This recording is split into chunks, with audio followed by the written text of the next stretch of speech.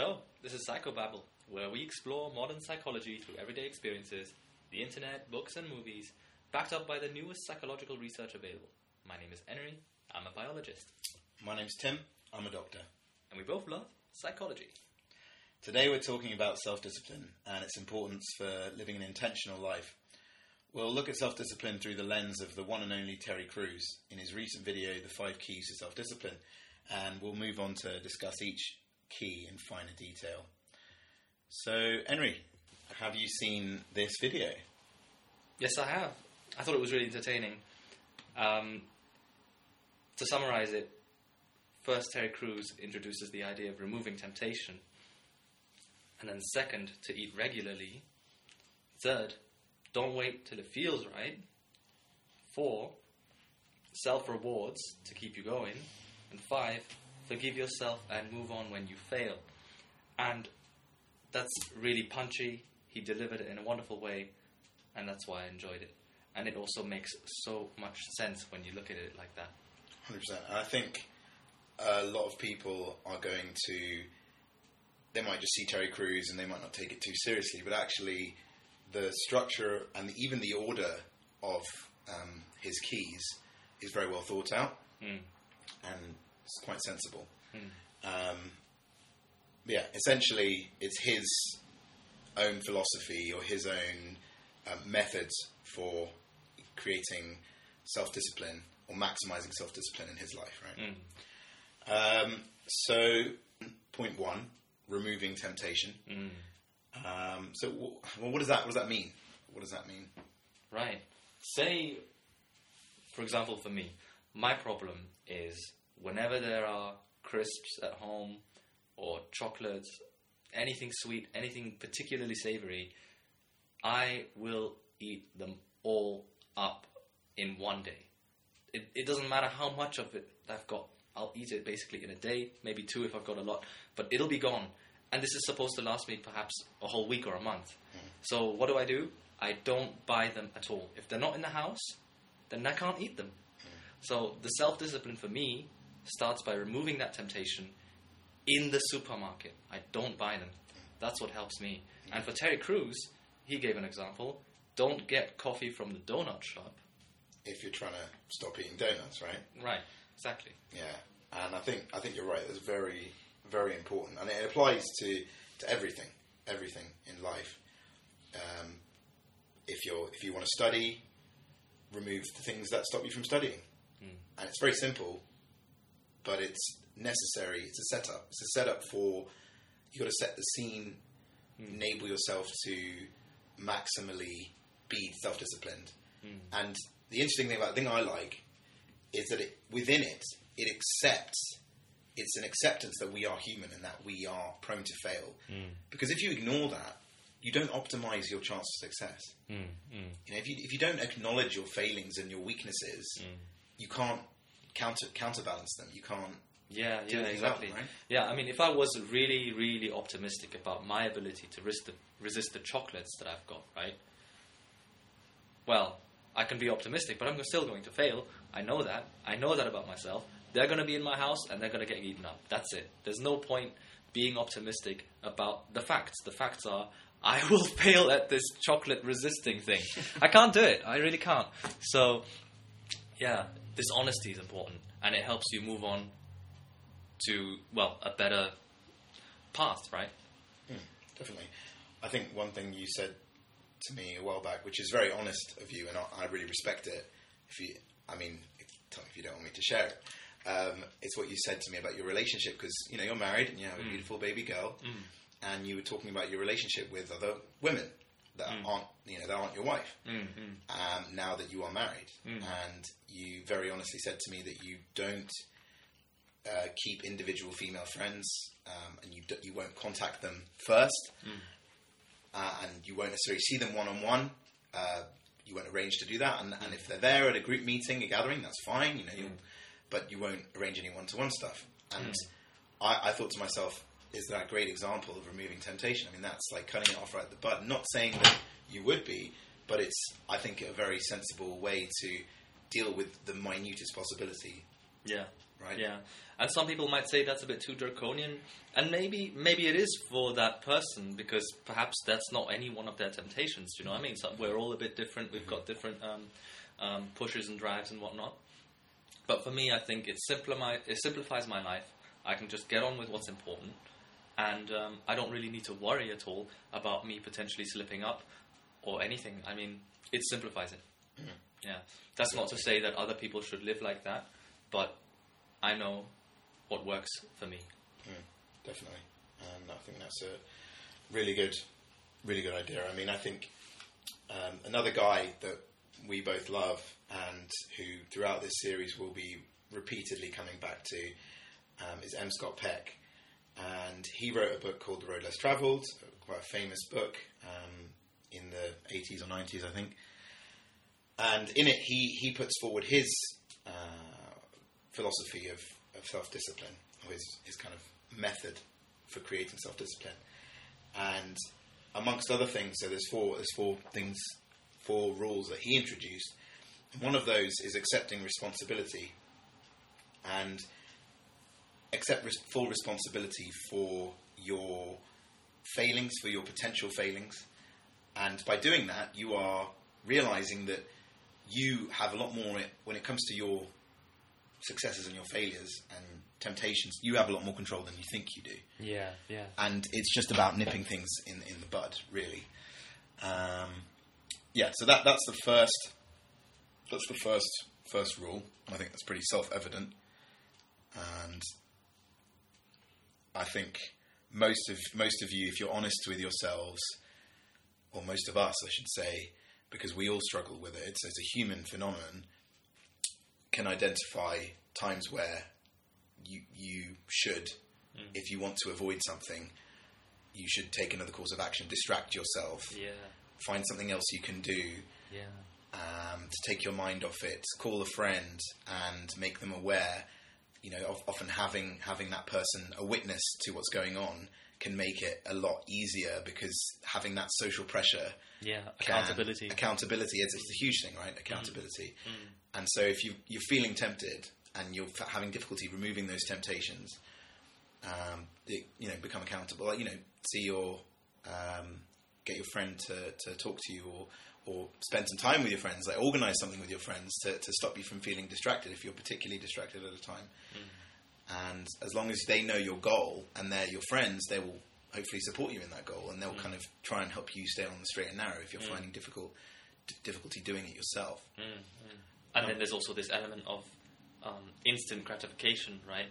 Like, that's what our temptations are to us. They are instant gratifications. We know we shouldn't take them, but they're there. They're grabbing our attention, and it's so hard to resist, right? Yeah, it's all that dopamine, isn't it? It's the kind of all the dopaminergic things, the things that give you that hit, that buzz, that make you feel good. The reason they make you feel good is because they are connected to the reward circuit in the brain, which is all about something that in times gone by would have been necessary for our survival. So, for example, a really obvious one is food. Food is a big one. Things that are calorific, so sugary, fatty, they're going to have, anything with lots of sugar and fat to your body, saying to your body, oh, this is really calorie rich. And because we still exist in bodies that, came about thousands or hundreds of thousands of years ago, when food was relatively scarce, our body says to us, this is really good, you need more of it, because you don't know when you're going to get your next hit. And obviously, there's variation between humans. Not everyone is the same. Not everyone has the same kind of famine attitude, maybe, and that's a deeper biological discussion. But at least for our purposes, mostly we're programmed to get things that are scarce while the getting is good. Yeah. And so, but because we live in a time of plenty, relative plenty of food, of relations, and so on, it can be very easy to overdose on those things. Drugs are there as well, because they tap into that same system. They give you that hit of dopamine, and you keep coming back because it feels good. But that doesn't mean it's the right thing to do when it comes to moving forward in your life, because all those things can take on a level of salience in your life that can distract you from other things that you value. And so that's why it's crucial to delay your gratification, delay those things, and we'll talk about rewards in a little bit, so that you can get the work done first and reward yourself later. And obviously, the obvious thing is, if you reward yourself too much, what does it do? Oh, yeah. So we'll take the simplest thing, like alcohol, right? You get into alcohol, like in your student days, like I did. Okay, first all you need is 1 beer for a buzz. Later on, it's 2 beers for a buzz. 3 beers, 4 beers, 5 beers. Next thing you know, you need more and more beers to maintain that buzz, because your body is smart. It reacts to the input and it changes the response accordingly. So we have like a system that becomes dampened by constant exposure to something, and it messes up our dopaminergic reactions in cases like, in very extreme cases, let's just say when you're playing too many very demanding video games, right? They can mess up your attention span. Well, you're on the right track, definitely. I mean, any video games that are giving you constant dopamine hits, all these very fast-paced video games, they're so addictive because you're constantly feeling good. If you're playing not Counter-Strike, Call of Duty or something like that, where you're killing, the goal is to like shoot and kill other players or other, characters. Every time you do that, and it's quite fast-paced, you're getting another hit of dopamine and probably a little bit of adrenaline as well. And that is addictive. That process is addictive. But just like anything else, like the alcohol, you become tolerant to it. Tolerance builds up, and then you need more. And where does that end? Where does that end? It doesn't. We just get more and more and more until we are addicted. And what you said about the attention, if you're so in need of those dopamine hits because you become so addicted, you're going to be looking for them all the time, everywhere. You won't be able to focus on anything that you need to do because it won't be giving you what that other thing could give you. And so that's why being aware is so crucial in all of this. So being aware of where temptation lies, the importance of instant gratification, and accepting that it is, we are human and that we have to accept responsibility for our for our flaws. And by doing that, we can avoid this dopamine cycle, this dopamine trap. That the self-discipline is where is the rod that we can just stick in between that cycle, and we can cut it out, and we can start to meter out rewards. And that's important, and we'll talk about that in a minute. But that's key. So I think, to summarize, remove temptation at the simplest level, but then consider the importance of delaying gratification and what it does to your brain. Right? And being able to delay gratification and do work, that serves everyone, like throughout their whole life, right? And so yeah, I think that it's really important, guys. It's number 1, remove temptation. Okay, if you like getting coffee, don't get it from the donut shop if you've got a problem with donuts. Okay. Okay. Number 2, eat regularly. Look after your basic needs.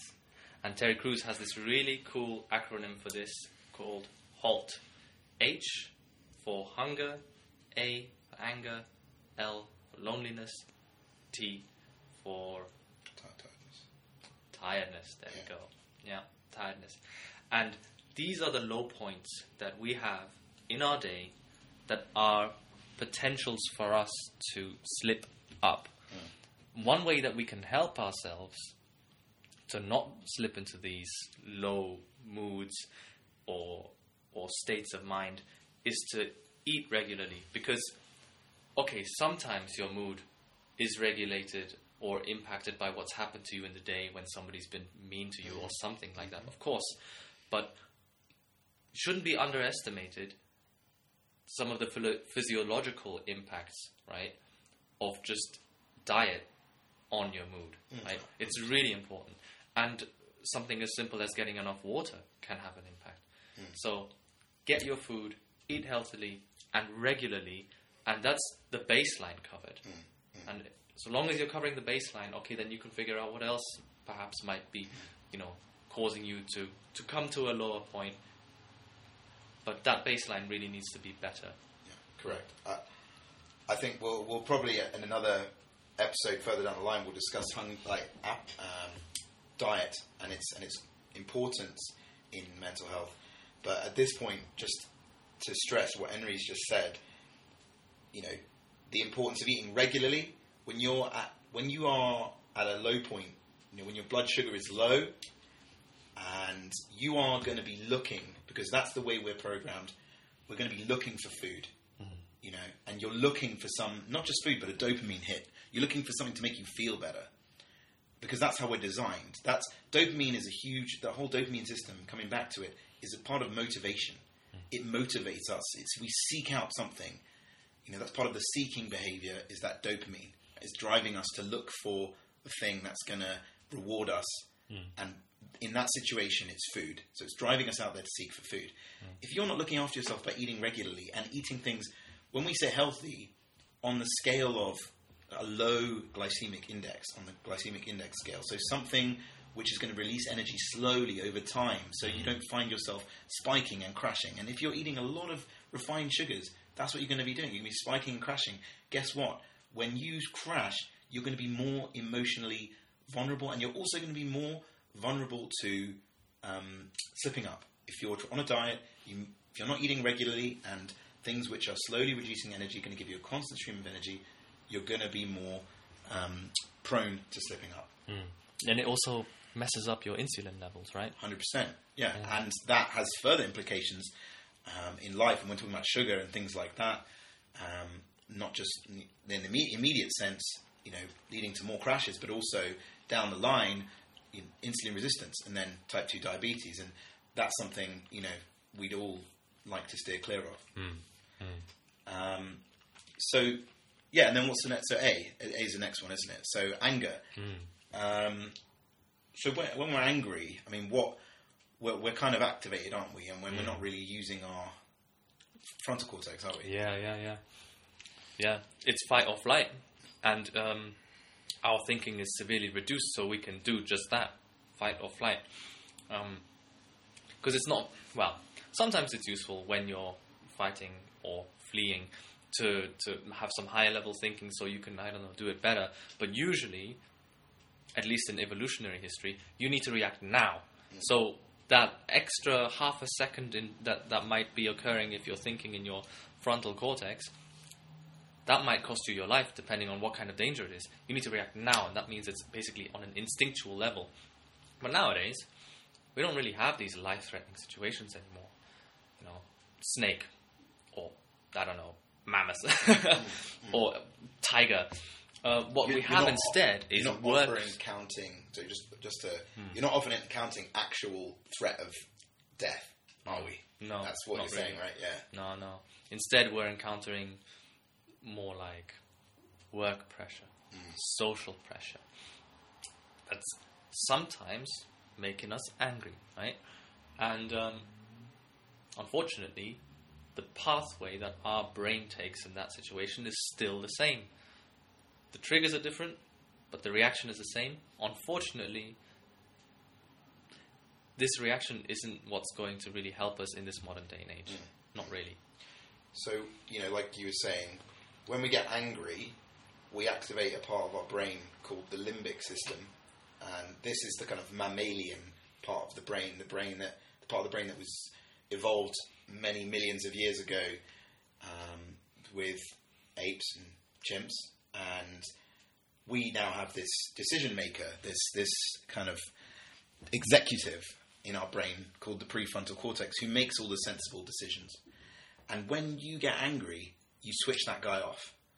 And when you switch that guy off, how good do you think your ability to avoid temptation is going to be? Whatever that temptation might be. If you're emotional, so whether not just anger, but anxiety, depression, or in a not so much depression, but feeling in a depressed mood, it's going to put you at risk, isn't it?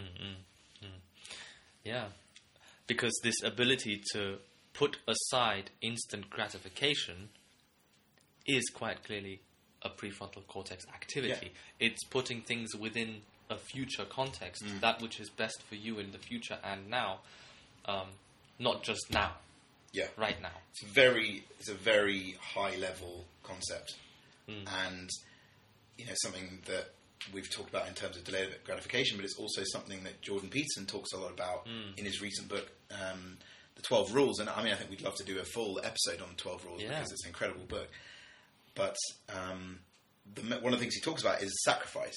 So sacrifice now for dividends later, and that's exactly what delaying of instant gratification is. And so when we come now to being in a vulnerable situation, if you're not allowing your prefrontal cortex to be in its decision making optimal state, or you're cutting it out through being very emotional or whatnot, or at least you're in. It's fine to be emotional. It's fine. We're human beings. But let's say you are emotional. It's important that you become aware and you realise you're probably not in the best decision-making state, and you are vulnerable to not planning, to not sacrifice now for later. You're vulnerable in doing something crazy now because your decision-maker is out for the count. Yeah, it's currently the chimp who's in control. Right. And I've got a wonderful little example that came from Jordan Peterson's book that fits this perfectly, because you mentioned the limbic system, right? It's the mammalian brain from our chimp ancestors, really. So the key difference between us humans and, for example, monkeys is that when you get a jar full of sweets, right, and you let the monkey explore it and see, there are sweets inside. Let me grab it, right? Let me see what I can grab. So what it'll do is it'll put its hand through the very small opening, only big enough for its hand, its empty hand, and it'll grab all the sweets it can and try to run off. But this jar is really heavy, and now that it has sweets in its hand, it can't actually get its hand back out of the jar. And that's how you've caught a monkey. The monkey will not let go of the sweets. It must have its instant gratification. It can't think of the future, which is let go of the sweets so you can escape this monkey catcher, right? Sweets another time. Yeah, sweets another time. Live now. It must have this thing, and that's it. Exactly. And so it gets caught. That's the end of the monkey. And that is beautiful, but that actually really works well, because if you're angry and you're in full-blown chimp mode, you're going to get caught. You're going to get caught out. You're going to say something that wasn't intelligent, or you're going to do something that wasn't what you wanted to do. You're going to regret it, aren't you? Because you're going to slip up. And you're so... think about when you're arguing. You're in an argument, and you're trying to win the argument. You're not even about discussing or kind of finding some truth, or it's not even about that anymore. It's about winning. And you get angry. You get really angry. And you don't want to let go of that fruit. You're holding on to it. You're holding on to that fruit, but then you're realizing that you're caught. You're trapped. And you've either said something wrong, you've contradicted yourself, or you've just alienated yourself, and everyone hates you. So it's exactly like that. It's like the chimp with and then by the time you realise what's going on, you've been caught. That you're in that cage, and the monkey catcher's taken you away. Yeah. So that is a really good analogy. And then, so what about L? L, lonely. Feeling lonely. It's easy to grab something to I suppose escape that existential despair that sometimes creeps up on some of us when we're lonely, right? 100%. So I distract myself sometimes. I like to binge watch YouTube sometimes when I'm lonely, and then hours pass by. It's horrible. It's horrible. And we do that, don't we? We reach out for something when we're lonely, or to supplant that with something else, bored. Lonely or bored. We try to reach out for something, and again, what is it? Dopamine. We're reaching out for that dopamine. And so the recurring theme that you'll see throughout this podcast and throughout when it comes to self-discipline, it's the control of your dopamine-seeking behavior. Most often, that's essentially what it is. And if you can meter that out, you learn a great lesson for life. And it's tough. I'm not a master of it, but I'm trying to be. And it takes time. It takes time. You've just got to make these behaviors a habit, which I think, well, we'll come on to next, but let's finish this one first. So, yeah, loneliness, you're looking for the dopamine. You know, human beings are very social creatures. Yeah. When we're not surrounded by other people, there's probably, we get a bit low. Maybe our serotonin's a bit low because we're not getting that. There are brain cells that are activated when we see other people and we're engaging with other people and we feel good. We like being around people for the most part. I mean, some people like to be alone, like hermits and things, that they do actually enjoy being alone. But most human beings are wired to be social animals. So when we feel low, what do? We reach out for something to make us feel good. So be aware of that. Call a friend. Yeah, Again, exactly. That's what I like doing. Yeah. When I feel lonely, call a friend. And instead of watching YouTube for like an hour and a half or 2 hours and wasting my life on there, I just call a friend. And maybe it's 15 minutes or maybe it's half an hour, but I feel so much better. Maybe 2 hours sometimes. Sometimes. Epic conversations. Indeed. But I feel so much better, and I've learned so much more, and I've had a wonderful time with my friends. Yeah, that's way better than YouTube. Yeah, and guess what? I'm sure you feel a whole lot better than if you sat down watching 2 hours of YouTube. Because exactly, after watching 2 hours of YouTube, you might, if in the meantime, you might have felt great. But after that, how shit do you feel? Yeah. Sorry, pardon the language, but yeah. Yeah, there's that sort of regret. Oh no, what did I do? Yeah, exactly. Why? It's like a coma, YouTube coma. You wake up it's a YouTube coma. and you just kind of think, where has that time gone? Yeah. Okay, so then there's T. Tiredness. I don't know. I get particularly tired, you know, like from business trips or even when I'm starting or ending the holiday because of all the flights and trains and everything. I am tired. I just want to sleep. And sometimes if I'm forced to have to, I don't know, like be particularly sociable or do this or do that, I'm really not there. I'm not in it. I feel a bit low. I want to sleep.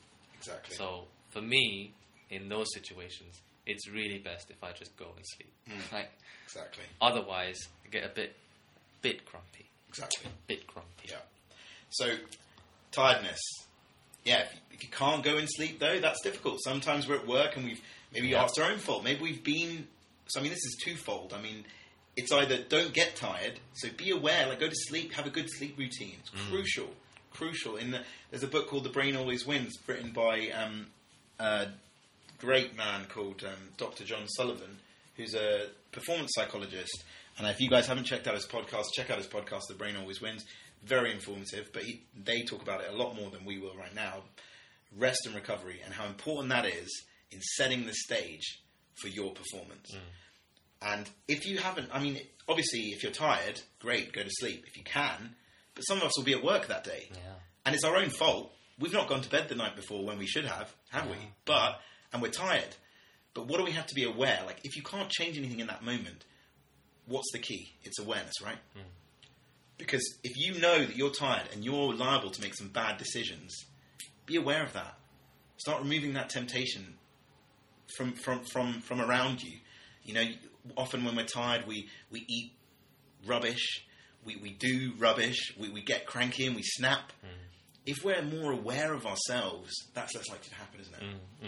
Actually, one thing that helps me is when I'm tired and I can't get sleep because I'm at work or something, I do this micro sleep method, which I learned online. You grab some sort of object that's going to make a lot of noise when you let it drop, and you keep your hand lax and slack, but just sort of taut enough that you can hold that object, right? And what you'll find is when you're in a comfortable position and you allow yourself to just sink into your sleep, right, your hand will naturally let go of that object and it'll now fall to the floor, make a loud noise. Whoa, what was that? I'm going to wake up. So this micro sleep is perfect. I don't know who found this out, but it's just amazing. I feel really fresh from that. You know, it's like a quick reset or something. It feels like it, yeah. Yeah, I mean, it's not going to solve all your problems, but no. it definitely does work. So, number 3, don't wait till it feels right. So, what's he talking about here? So Terry Crews here is talking about not waiting for inspiration. So when we do things that are outside of our comfort zone, they probably feel, by nature of the beast, a little bit uncomfortable. Yeah. And some of us might say, oh, it doesn't feel right. Yeah, I don't feel like running today. I was inspired yesterday, but not today. I'll run when I'm inspired. Exactly. And if you keep waiting for inspiration, what if it never comes? You're never going to start doing it. Yeah. So, and then what kind of is that control over your own life? That's not, is it? If your value is, I want to get fit, try and get fit today. Yeah. It's not, and it's, to be honest, you know what? We've all done it. You and I have both done it. Gotten fit and lost weight and things. It never feels good when you start. It always feels rubbish. You know, to be in a slight calorie deficit, to start exercising hard. You know, you feel good afterwards, but when you start, you feel terrible. Right? Yeah, especially when you're working. It's like, I've had a long day. I can't be bothered. I don't want to do, I don't want to lift my weights. Why not tomorrow? Blah, blah, blah, blah, blah. I mean, there are 1,001 reasons. Yeah. Right? Always. But it's about making it a habit and not negotiating with yourself in some cases, because you want to make it's a good habit to work out, let's just say 3 times a week, right? Yeah. So, and for me, I need to make it a golden rule. Bam. Tuesday, workout. Thursday, workout. Saturday, workout. No compromises. It goes in your diary like an appointment with somebody. Like a job interview. That's the level. Like, when you're looking after yourself, if you want to perform consistently, you've got to treat yourself like something important, and you've got to treat appointments with yourself, like exercise, as something important. Now, of course, there are things that come above even job interviews, like family issues and personal problems, of course, no doubt. But in the average day, what happens more often than not? We just find some excuse. Yeah. And so it's about removing temptation. So 1 is having the motivation, and 2 is removing the temptation to not do it. So if you want to go for a run, like I try to do, have your stuff laid out. Have it laid out. That Terry Crews puts that forward. Have your workout gear laid out. It's a sensible idea, really, isn't it? And that way, when you get home, you just have to look at it, you put it on, no compromise, you go out. And I think we talked about something a while back, so you've prepared, then you've actually got to do it. And at that point, it's mind over matter, isn't it? And you make a value decision, but then you have to be dogmatic with yourself. Yes. You've got to be the general. Yeah. You've got to be the general of yourself. You've got to order yourself around at some point. When you want to get fitter, there's no point discussing with yourself. That's it. Yeah, exactly. That's I thought about this when you mentioned removing temptations, right? So sometimes temptations are physical objects, like chocolate bars. But for me, right, when it comes to sport, what I noticed is that my temptation is usually those 1,001 reasons that I find, to not do the thing, like working out. And usually what helps me like get past that is when I just try not even to entertain those thoughts, because I know if I start building up lots of reasons, it'll all of a sudden seem so reasonable. So I don't even try. Once I realize I'm on this track, I'm like, no, don't think about that. Don't think about that. That's when you've got to think about the pros. Like, the cons will pile up. Oh, yeah. When do they pile up the most? When you are hungry, angry, lonely, or tired. That's another reason to set the stage by looking after yourself, is because all those excuses will become ever more present when you are any of those things. And you're right, because when those things are piling up, your like positive motivation, that thing, that goal, that like pure goal, that like good thing that you're doing for yourself, is like suddenly pales in comparison to this list of cons, right? Yeah. So that's a crucial thing. Don't wait till it feels right. Do it now. Do it today. If there's something you want to do it today. Don't compromise with yourself. Don't discuss with yourself. If you've decided to do it, that's it. Yeah. See, the thing is, if it's a good goal, then the best part of yourself at a good time has made a rational and reasonable choice already. And now that you're in a bad mood, you find all sorts of reasons to sort of, put it down. Yep. But that's your worst self talking. So Exactly. trust in your good self that made that good decision earlier, and don't trust this deceiving. Yeah, it's so true, isn't it? It's like it's so convincing. It's analogous to the devil and the angel on the shoulder, isn't it? Yeah. Whereas, but in this case, the analogy is the angel is your best self, and the devil is your worst self. And funny enough, the little devil on your shoulder, will come out when you are vulnerable. Yeah. When you're in a vulnerable state, and the best self, the angel, is there when you're in a good place. Yeah. And that's a really good point.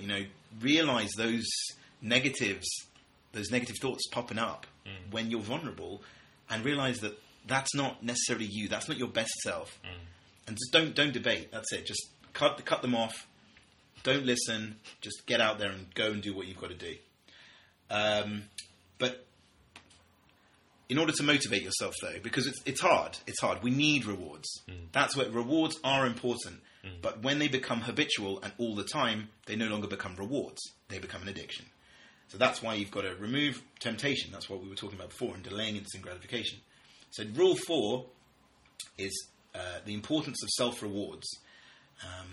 And Terry Crews talks about, keeping life enjoyable by not cutting out sweet foods, all like forever, but just have them in, small moderation. And guess what? When you have them, little rewards, like, at appropriate times, they will taste that much better. They will feel that much better. You're going to become numb to it if you're doing it all the time, because you'll become tolerant to that dopamine spike. But however, it will be a positive motivation for what you're doing. Yeah. And there's also, okay, say your problem is sweets, right? And you want to lose weight, for example. Your reward can be a sweet, no problem, but maybe you take a healthier sweet, right? How about a mango instead of a chocolate bar? How about that, right? Because it's part of removing temptation as well, isn't it? And if you're tempting yourself with the very thing that you're going to avoid... Yeah, and it makes no sense to reward yourself if you want to get rid of a pornography addiction with... Why would you do that? Yeah, you're just opening yourself to a whole can of worms that you don't... That's not going to help you. Yeah, that's not going to help. It's not good. So it's really got to be a reward that feeds back into the healthy habit that you're trying to form. Yeah. So, I think... Again, Jordan Peterson, in his book, talks about not being a tyrant to yourself, but not being a slave either. I mean, don't get me wrong, there are times when you have to not negotiate with yourself. Yeah. But after those times, you have to reward yourself. You're being more like a loving father to yourself. And I say father because, in the archetypal sense, fathers are the disciplinarians. Yeah. But even a father will reward their child. Well, a good father will reward their child for positive behaviour, but they won't reward them for negative behaviour. I mean, that's reinforcing negative behaviours, right? Yeah. So you've got to be like a kindly father to yourself, and you've got to be strict with yourself, disciplined, but reward yourself appropriately for when you behave well. But what's crucial though? What's crucial? I mean, one of the things I find is that it's all well and good saying this, but if you don't schedule these positive rewards, you don't necessarily do them, and then you don't have anything to look forward to. That I think it makes it a lot more real. Just like keeping these appointments for the discipline stuff, to also keep the appointments for your positive stuff. And when I look at my calendar, I think, oh, there's some good stuff going on in this calendar. It doesn't feel so bad to then do some work as well, because I know that there's going to be a reward at the end. It makes it that much easier to delay gratification if you know some gratification is coming down the line. And you've got to work with yourself, because we are beings that need this kind of stuff. We are fallible human beings. So if you accept that you do need some level of reward, you're not going to be this kind of horrible tyrant dictator to yourself and say, you will never get any more sweets for the rest of your life. That's so bleak. You're not going to feel motivated. You'll be like, what's the point in living? Like, I'm not going to get any rewards for the rest of my life. All work and no play, right? Yeah, Exactly. And the next part, the other part about rewards. So schedule. So it's important to have rewards, to be kind to yourself, reward yourself for the good things you do, schedule them in so that they're there, like in stone, you know, and you're definitely going to get it after you've done your work. And the third thing is, it's actually been shown, you know, scientifically, that often when we take a break from something, so let's say you've been studying for 40 minutes, when you take a break and do something else, your brain, all those things that you've learned, the new pathways that you're trying to build in the brain, they start to work. You know, that things are being done in the background, and often there are loads of stories from the greats in history about they were working really hard on something. You know, let's say a thesis or something like someone like Kant or who was a religious walker. He would walk at the same time every single day, and he'd be thinking about one of his crazy, you know, metaphysical concept, and he'd go out for a walk, and he'd be struggling with something, and then he'd find that when he came back from the walk, it would be that much easier, or the answer might come to him during the walk, and it's quite well documented, and they've done studies now on looking at the way in which these things come to us when we take a break, and how the brain continues to work on material that we've kind of studied, even after we've stopped working on it. And that's the eureka moment, isn't it? Exactly, it's the eureka moment. It's Archimedes who's studying all this density stuff all day long, and then he sits in the bath, and boom, it comes to him. Yeah, right? This is the pre-shower enlightenment, right? Yeah. This is the bath enlightenment. The bath enlightenment. Yeah. Exactly. But nowadays, people get all their best ideas in the shower. Exactly. Yeah. And why is that? Because we're not focusing too hard on it. It's allowing our brain time to digest it. Yeah. And there's also lateral thinking that gets activated. And other stimuli. You know, sometimes you'll get an idea for something completely different because it will stimulate your brain in a certain way, and you'll see a pattern that you didn't see before. Yeah, because that focused thinking, it's like tunnel vision. Yeah, it's tunnel vision. Yeah. And it's good for when you really need tunnel vision. Of course, there are plenty of times where you need that tunnel vision, pure focus, laser-like. But, I mean, it always depends on what you're approaching and what your problem is. Especially creative ideas, isn't it? Creative ideas, yeah. They need that kind of time to breathe, that lateral thinking into it, so that's rewarding self and the importance of that. And finally, at the end of all of this, right, we are human at the end. We are fallible. We cannot expect infallibility, and to expect that is unreasonable. If anything, that is, if you refer to episode 1, an absolute thinking style, right? If you say that you're never going to make a mistake, that's so unlikely. Because the moment you slip up, you're going to feel terrible. Because it's unreasonable expectation for yourself. You know, so we will make mistakes. And so what is the most efficient way to deal with that? It's to forgive yourself and to move on. That is the 5th key that Terry Crews puts forward. And it's key in being efficient in the recycling process. Because we will slip up, and it's how you deal with that. Dust yourself off. How you dust yourself off that makes a difference, right?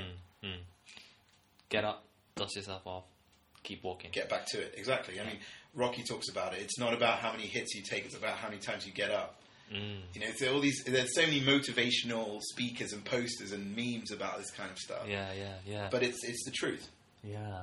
And that reminds me of this wonderful M. Scott Peck quote about, like, the importance of love in self-discipline, right? Like, if you don't love yourself, really, you know, then of course you won't forgive yourself. You'll be way too hard on yourself, like undeservingly hard on yourself, right? And then how are you going to get that discipline? How is that a positive feedback loop? Because it's just a destructive thing, right? So where's this quote, man? Let's have a look. Until you value yourself, you won't value your time. Until you value your time, you will not do anything with it. That's at the heart of this value, right? Is like a proper understanding, an honest appraisal of who you are, your positives, your flaws, and acceptance, and then to move on. At the heart of it is all self-love, forgiving yourself, be kind to yourself. You know, that's why you get rewards, because you know you're a human being. And if you slip up still, because you will slip up, it's while you're creating these pathways, which we've got an analogy that we like to use. which Terry Crews has the analogy of a vinyl player and grooves in a vinyl player and rewriting those grooves. The thing we like to use is that the brain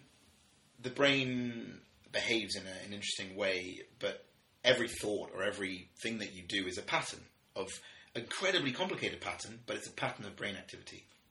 Now, all brain cells, when they communicate via synapses, and the more that synapse is activated, they kind of, when I say a synapse, it's just the space between two brain cells next to each other, and one of them produces a chemical, which then gets received by the other one, which is the way they talk to each other.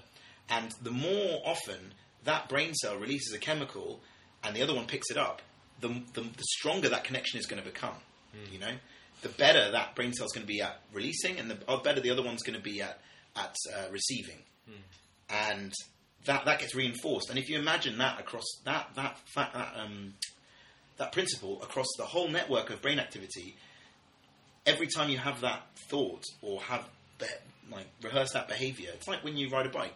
You know, you're getting better at it because you're reinforcing those connections in the brain. It's becoming more instantaneous. It's becoming much more second nature, right? So when it comes to building a new habit and self-discipline, it's going to take you time to etch those patterns in. And the analogy is, imagine you are drawing something on a piece of paper, right? Or imagine you're making a chalk mural on the pavement. The first time you do it, it's going to be light lines, like just single lines, and it's going to be easily washed away and easily forgotten, right? And it's going to be harder to see the next time you come back to it. But let's say every single day you come back to that same space and you draw that same chalk mural. Over time, over periods of time, over every day that you come back to drawing that mural, you're going to etch things into the very stone of the ground itself with that chalk. You're going to make such thick lines that even time and weather will not remove it straight away. It will become much more resilient to removal, and that pattern will be etched into the very surface of the stone, which is essentially the material of your brain. That's the analogy, that you're etching something into your brain. And in order to do that, you've got to keep working at it. Yeah. So what we don't want is to etch these bad patterns, right, into the ground, or basically into our brain, right? And so we etch them into our brain, these bad patterns, by continuing to indulge in these bad behaviors. So just let them go. Time will do its work, and because they're not being used, they start to disappear. So, but it's not enough to just let go, because it's become a habit. Of course, we keep coming back a little bit here and there, but hopefully, if we're doing our best to not just get rid of this habit, but actually replace it with a better habit, then what we're doing is we're spending more time on a really wonderful, beautiful carving, right? And just letting this other thing disappear. And of course, that it is a habit because we've been doing it for so long, and we'll be naturally gravitating towards it because it's just the usual. But that's part of the acceptance. Accept that it's going to be a difficult process. Exactly. It won't happen overnight. Just keep working on this other thing that's really good for you, and it'll happen with diligence, patience, and forgiveness. Yeah. And that's the cornerstone, guys. The cornerstone of it all is being kind to yourself and accepting that you are just a human being. And like Henry very well put, while those bad habits fade, those good habits build, there's going to be time where you're slipping up. So just forgive yourself. All right?